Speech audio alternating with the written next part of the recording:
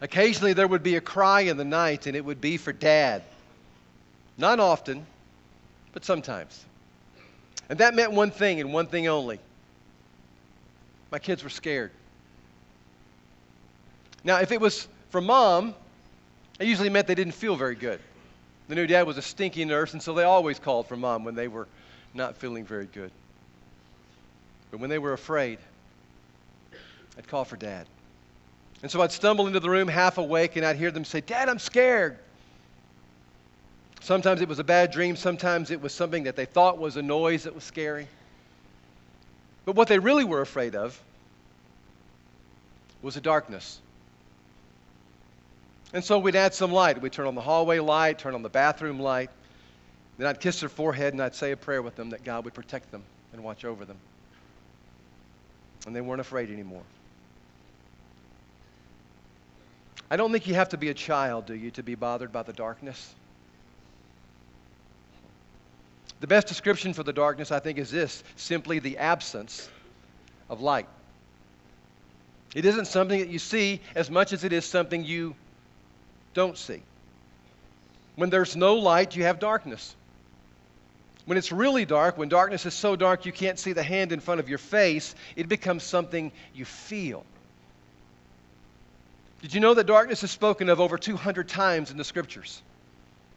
The Bible primarily uses the word to describe what life is like without God.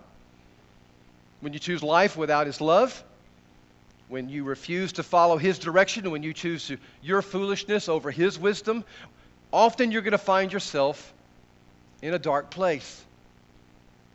Here's what I want you to hear this morning. Until you grasp the extent of the darkness of this world, I don't think you're going to be able to truly appreciate the light of Christmas. So I want for a moment to talk about the darkness, and I realize this isn't going to fill your heart with holiday cheer. And I don't want to be the Grinch that stole your Christmas, but before we talk about the light, we really need to give some thought to the darkness. So let's begin with this truth. To some extent, our eyes have adjusted to the darkness of our world.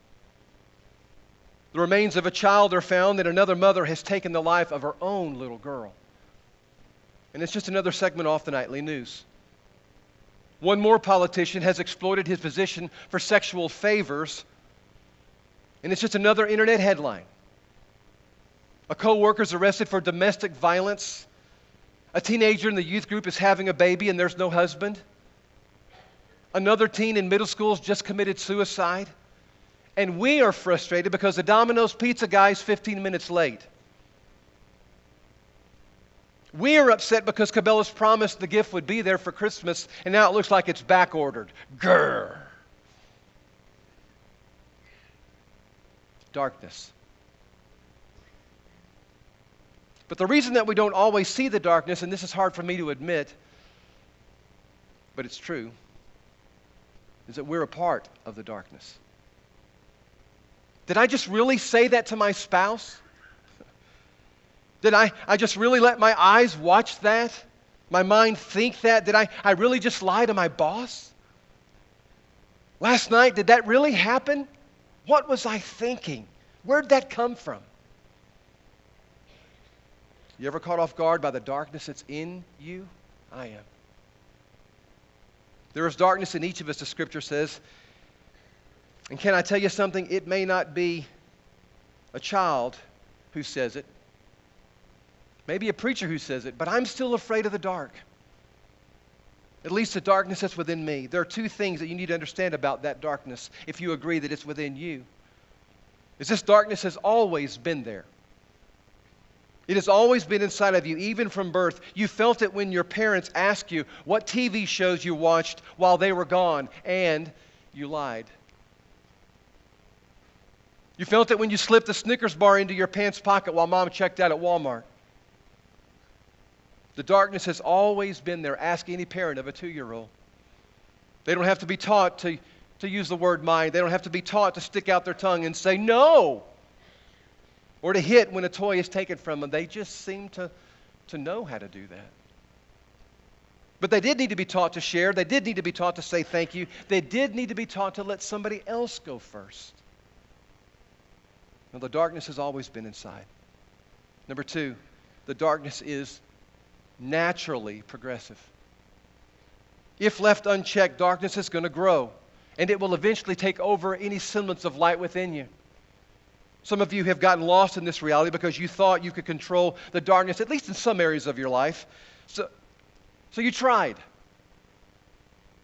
But like a dimmer switch, it just got darker and darker and darker, and you've discovered that the darkness will take you further than you want to go, it will keep you longer than you want to stay, and it will cost you more than you want to pay. It's progressive. You go from yelling at your kids to hitting them. It takes you from a little too much to drink on one night with your friends, and all of a sudden now you can't go a day without getting drunk. It takes you from 1 minute peeking into someone's Google images and then spending hours the next you find yourself looking at the most graphic of images on the internet. It takes you from stealing a few bucks out of petty cash to embezzling thousands. It takes you from just a little credit card indulgence for the moment to 2 crippling credit cards that are just filled to the brim with debt. And I hate it. But the darkness will take you further than you want to go, keep you longer than you want to stay, and cost you more than you want to pay because it's progressive. There's a song by Casting Crowns that I think captures the progression of this darkness well. The name of the song is Slow Fade. It's one of my favorites, and some of you have heard it. The chorus goes like this: life can be a slow fade when you give yourself away. It's a slow fade when black and white have turned to gray. Thoughts invade, choices are made, a price is going to be paid. People never crumble, though, in a day. It's always, always a slow fade. And sister, that's the nature of the darkness. And like a child who wakes up and finds himself in a dark place and they're alone and they're afraid and they're uncertain and they're feeling this sense of panic, our only hope is to cry out in the dark for our Father and say, Daddy, would you let there be light? Please. All right, enough talk about the darkness. Told you we had to do that, but I want to shift real quickly now to what overcomes the darkness. The light. More specifically, the first light of Christmas. And you know his name. His name is... I knew that. Some of you knew it, but you didn't want to say it because you weren't quite sure. His name is... Correct for 50. He's the reason for the season. He's the reason why we celebrate this time of the year, because into our dark world, God brought a light. And to talk about that light, I want us to do something that I think is going to be a blessing for our congregation. That's to spend some significant time in the book of the Gospel of John. We're launching that series today. We're going to be studying at the first of the year. Please mark on your calendars and mark on your day timers, however you want to mark that. It was in the bulletin for the first time today. We're going to be reading through the Gospel of John in 31 days to kick off January. We've done that several times on several different years with different texts, but we're going to do that this year with the Gospel of John. And then on Sundays, unpack what we've been reading. I couldn't think of a better time to launch the study. Wasn't really going to do it till January, but I thought, nah, Christmas time is a great time to start this study. Typically, when we look at the Christmas story, we start with Luke 2 because it provides a detailed and chronological depiction of Jesus' coming into the world, and I think that's good. But I got to be honest, I love the way that John presents the birth of Jesus, not so much as a series of events, but as a dilemma to be answered. What do we do with this darkness in the world? And maybe even more important, what do we do with this darkness that's within me, that's within us? And so John responds with words that I think every Jew would have recognized as creation words. Words that spoke of the power of light coming into and transforming a very dark world. In the beginning was the Word. And the Word was with God. And the Word was God. He was in the beginning with God. As a matter of fact, all things came into being through Him, and without Him, not one single thing came into being.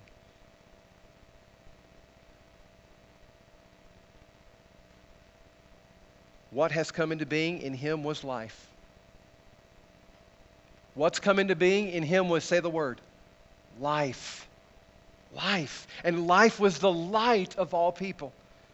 Light shines in the darkness, and the darkness did not overcome it. There was a man sent from God, his name was John, but he came as a witness to testify to the light so that all of us might believe through him. But he himself was not the light, but he came to testify to the light. The true light, which enlightens everybody, was coming into the world. He was in the world, and the world came into being through him, yet the world didn't know him. He came to what was his own, and his own people didn't accept him. But to all who did receive him, to all who believed in his name, he gave power to become children of God, who were born not of blood or the will of the flesh or the will of man, but born of God. The Word became flesh, and he lived among us, and we've seen his glory, the glory as of the Father's only Son, full of grace and full of truth. And the church said, amen.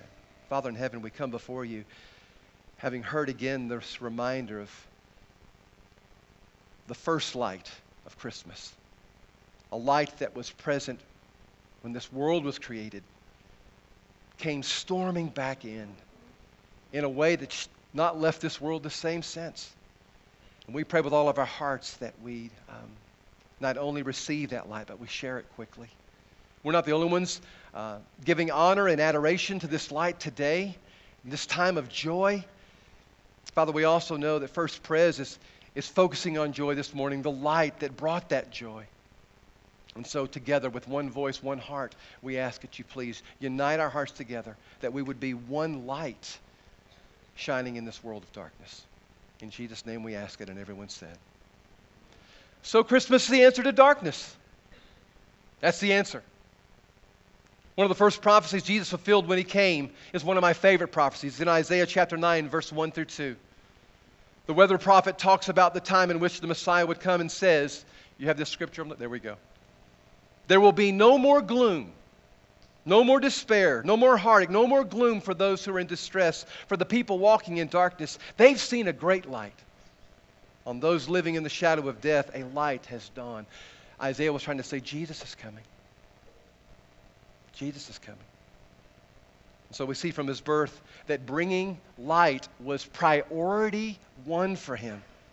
That's what Jesus came to do. He came to bring light into the world in general, but please hear me. He came to bring light into your world specifically, into the darkness of your world specifically. Verse 4 in chapter 1 says, in him was life, and life was the light of men. That one little verse is John's whole summary of the entire Gospel of John. In him was life, and the life was the light of men. And in case there's any doubt whatsoever about who Jesus was, Jesus himself says in chapter 8, I am the light of the world. Whoever follows me doesn't have to walk in darkness, but will have the light of life. Now, there shouldn't be any wondering then why lights have so much of a part in the Christmas story, being told every single year, and I love them. I love them on trees. I love them in our homes. I love them on the sidewalk. I love them on the mantle. I love them here on the Lord's Supper table. I love lights everywhere when it comes to Christmas. Have you ever wondered where the tradition of Christmas lights come from? Actually, you can trace the introduction of Christmas lights to the medieval period of time. Before there was ever electricity, followers of Christ would often take a candle and light it and place it in a prominent place, often in their windowsills, so it could be visible not just to themselves, but to all the world, that Jesus is the reason for the season.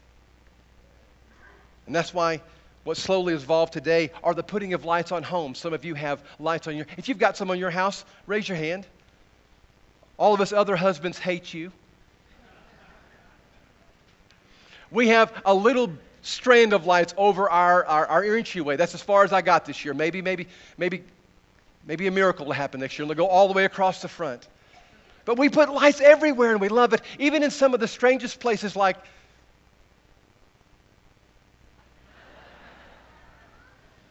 don't think he's singing joy to the world, do you? Lights were there Then and they are now a reminder that the light of the world has come into the darkness. And so this Christmas season, when you're driving through the neighborhoods or you're stringing up some lights around your house, would you please be intentional and remind your kids, this is because Jesus is the light of the world. These are a reminder that into our dark world, Jesus was born and He's our Savior, a light that gave light to all men and drove away the darkness. Some of you need to hear the truth this season that Jesus can really do that. That this isn't just something poetic, it's just not something mythical. No, it's a reality that He came to declare boldly. If you're experiencing the darkness of despair in your life, something maybe has gone not necessarily how you'd scripted it or hoped it would you please hear Jesus wants to be the light of hope in your life. If you're experiencing some anxiety that's all but snuffed out any peace in your life, that's what God wants to be, the light of peace in your life. If you're experiencing the darkness of suffering, physical suffering, emotional suffering, financial suffering, would you let the light of God's joy shine into your life? And maybe you're in the dark because of your own mistakes or failures. Life hasn't happened to you.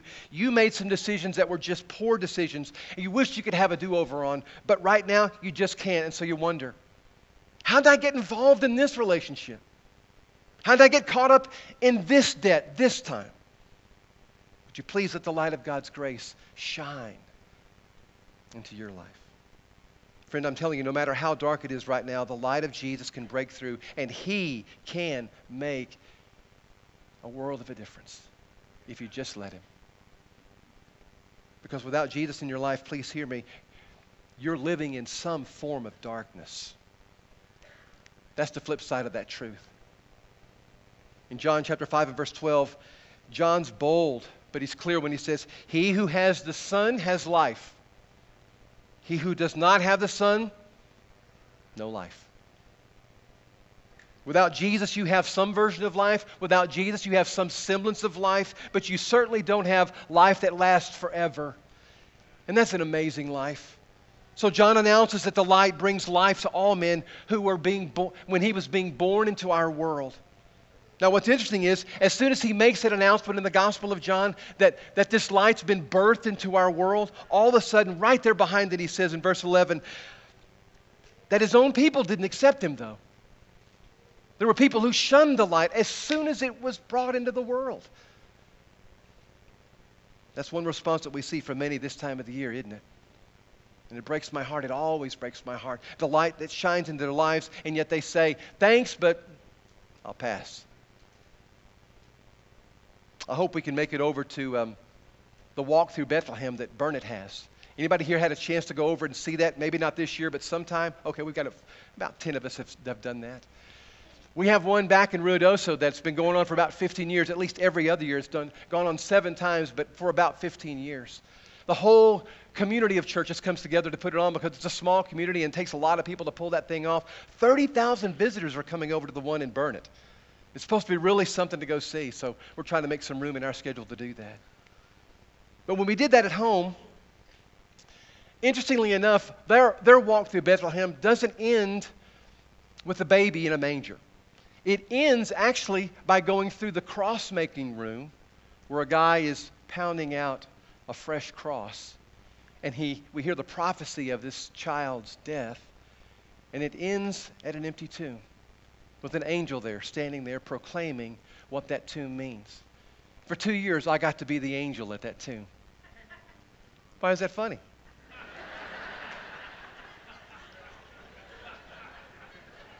Not in the notes. Laugh here. No. And when I did it with one of my favorite impressions. And I don't do it very well, but I love the Irish brogue. And so everything that I said while I was at the tomb, I was an angel from Scotland. And I shared with the wee pilgrims that came my way the good news that only Jesus was the light of the world. But that this light wanted to be birthed into their worlds, their own worlds. See, I told you it was kind of pitiful. But I liked playing with it. And you know what the response of the people was to that. Most of them just loved it. Loved hearing the good news that this child, yes, he may have gone through a death, but we would see that he would be raised to walk in a newness of life and give us the hope for that life. But the overall message of that little section was this baby that's been birthed in a manger is going to die for your sins. And he doesn't want to just stop with being birthed into a manger. He wants to be birthed into your life. And you know what? When I got to that part of my little speech, I wish you could have seen the defiance on some people's faces. I don't think they were upset with the brogue. I think they were upset with a baby that wanted in. Not just in a manger, but in their lives. They shunned it. They resented it. You could see on their face they defied it. I'd never seen that before. In verses 4 through 5 of John 1, the Bible says the light shines in the darkness, but the darkness has not understood it. Not only do people just shun it, some of them just don't understand it. And I get that. Some of you have experienced this after you've given your life to Christ and you've tried to explain what happened to some of your close friends and family, and they look like you had just stepped onto another planet. What are you talking about? When you bring the living Christ to those who are dead spiritually, Paul warns, especially in 1 Corinthians, that they often don't understand because they're blind. They can't see. Some of you with kids are going to have them into your home for the holidays, and they're making some decisions that are so obviously being made out of darkness, not light. A dark heart and a dark understanding, and their lives, consequently, are a mess. You're going to find a coworker who's just about to leave his family for another woman, and what he's convinced is the first real love of his life is about to make the biggest mistake of his life a reality for him. But they're blind to it. There's a fellow that you play golf with, and he's continually talking about the beating he's taken in the market. As much as it's gone up, his account has just gone down and down. And you just want to say, but think about all that you have. And he has so much, but he can't see it. And so life is just miserable. He could be and should be hysterically joyful most places in the world, but he's not.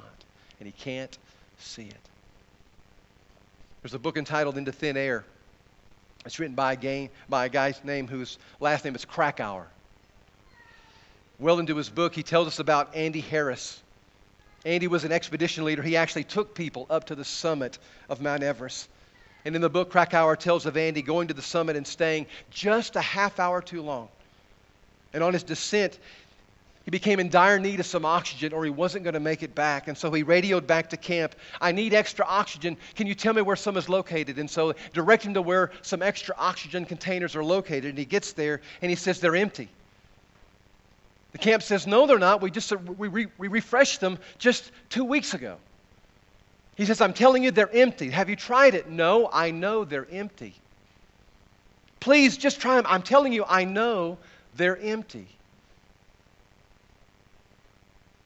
His brain couldn't see the oxygen because he didn't have any left. And so Mount Everest claimed one more life, Andy Harris's. It is very difficult for those in darkness, Paul says, to see the light. They don't have it, and so they can't see it. And that's one of the reasons why we have to shine so brightly in this darkness that we're in, so that they have the best opportunity and best hope of getting some of that light on them to open their eyes. In 1 John chapter 3 and verse 19, John reveals one more reason why people reject the darkness. And this one stings. And it's that judgment that light has come into the world, and the darkness preferred darkness over light. Light has come into the world, and the darkness preferred darkness over light. Oh my goodness, the darkness has a powerful allure, doesn't it? Primarily because it has a compelling offer of instant gratification. Sex outside of marriage is alluring. We can all admit that. Being able to own the sports car you've always wanted now, even though you don't have the money for it, that's alluring. Vengeance is tempting. A quick thrill on the net's exciting. And often because all those things can be had by us now. Now. And we love that now. We don't like to wait for anything. And so all of us understand the pull of darkness, even though we've welcomed the light into our lives. We know that pull, we're lured by that pull, and sometimes we welcome it. Lock, stock, and barrel. See, it's easy for me to talk to my kids and say, you need to be careful, kids, about what you allow into your mind and in your heart when you're watching television, movies, music. You've got to be careful. It's easy to point them to the light, to warn them to stay away from the darkness, but all of a sudden now they go to bed and the remote control's mine. Or I'm standing alone at the red box and wondering how I'm going to amuse myself for the next 2 hours and what am I going to take home into my life. It's easy to talk about how others ought to welcome the light into their lives. It's hard sometimes to choose it for myself. But you know what? Knowing all of that, Jesus still came. And even better, He still comes. He still comes, hoping that you will welcome Him into your darkness. And so that's what I want to invite you to do this morning. How do we respond to the darkness that's in the world and in us? The first thing we do is we welcome the light into our lives. Don't just settle for studying the light. Don't just settle for talking about it, even having a candle in your hand for it. No, you welcome the light inside your life. Because hearing about it's not nearly as impactful as walking in it. David sings about this in Psalms chapter 89. Blessed are those who have learned to acclaim you, O Lord, who walk in the light of your presence, O Lord. They rejoice in your name all day long. They exult in your righteousness, for you are their glory and you are their strength. Oh, David was just singing that like you were singing Joy to the World a while ago. The encouragement is to welcome Him. Don't turn from Him. Don't ignore Him. Welcome Him. Even though at first it involves revealing some things about your life, you really would just soon not Him see. The one who spoke still speaks. The one who came still comes, hoping that you'll choose the light of His love to shine on your face and in your life, more so than all the other promised loves. That's the first thing that we do. The second thing, not only do we welcome Him, but we share Him. Matthew 5 and verse 16 says, let your good deeds shine out for all to see, so that everyone will praise your heavenly Father. That happens through your acts of kindness. That happens through your acts of kindness, through acts of service, compassion, and love, more than through doctrinal stances, more than through our moral choices. But when your kindness invades the darkness of others, people notice. At the beginning of the summer in 2016, Evie Garrett was going through a darkness of her own. She had suffered an infection in her heel that had led to a complication of infection and bone deterioration, and it was just a miserable series of, it kept her in the hospital for almost a month. A little girl in the hospital for a month. During her first round here in the hospital in Kerrville, some kids from Christian Academy brought Evie a bear, a stuffed bear, and it never left her side. Well, the impact was so great on her and the light that that brought into her darkness, she wanted to shed some light for some other little kids just like her in their own darkness. And so last year they partnered with Build-A-Bear in San Antonio, and together they handed out 66 bears. San Antonio and in Kerrville, their goal this year, 120 bears. This time they're adding Fredericksburg into the mix. One of the ways Evie overcame the darkness of her young life was to help drive away the darkness in somebody else's. And that's what Jesus is saying. Would you please not just receive the light, but would you allow it to shine through you and out into other people's lives? She did it through bears. What's God been wanting to do through you that you've not stepped into some darkness with? You've been putting it off. You've talked about it. You've made yourself promises you would, but it just hasn't happened. Can I encourage you? Can I nudge you? Please. Let there be light in somebody's darkness. God so wants to use you like He used His own Son. Because there's so much darkness in the world. There's so much chaos. There's so much brokenness. Again, God says, come here. Can we use you to let there be light again this Christmas? We're going to sing a song here in a moment that that I think is one of my favorite songs that's connected to light in any form or fashion. And it's a song of praise about this light of the world that stepped down into our darkness and opened up our eyes to let me see. Beauty that made this heart adore you, and a hope of a life spent with you. Here I am because of that, God, to worship. To worship. And I just want to say this morning, is that what you want to do with this song?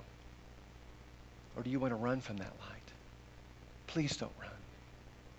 Please welcome it. I don't care how dark the darkness is. His grace will cover it, my friend. I know it's a little bit painful to let that light shine in to illuminate some of the stuff that's going on, but you let it shine in. Maybe it's already shining and it's bothering you. Don't stop at bother. Don't stop at bother. Welcome it. Embrace it. Put your faith in it. And if you're ready to go public with it, then we'll baptize you in the Christ so that the whole world can know that the light of Christ has come into your life. But we're going to sing this song right now. If you need to respond in any way, you come down to the front or come to the back, and we will hopefully put a little bit more light in your life. Let's stand. Let's praise Him, church.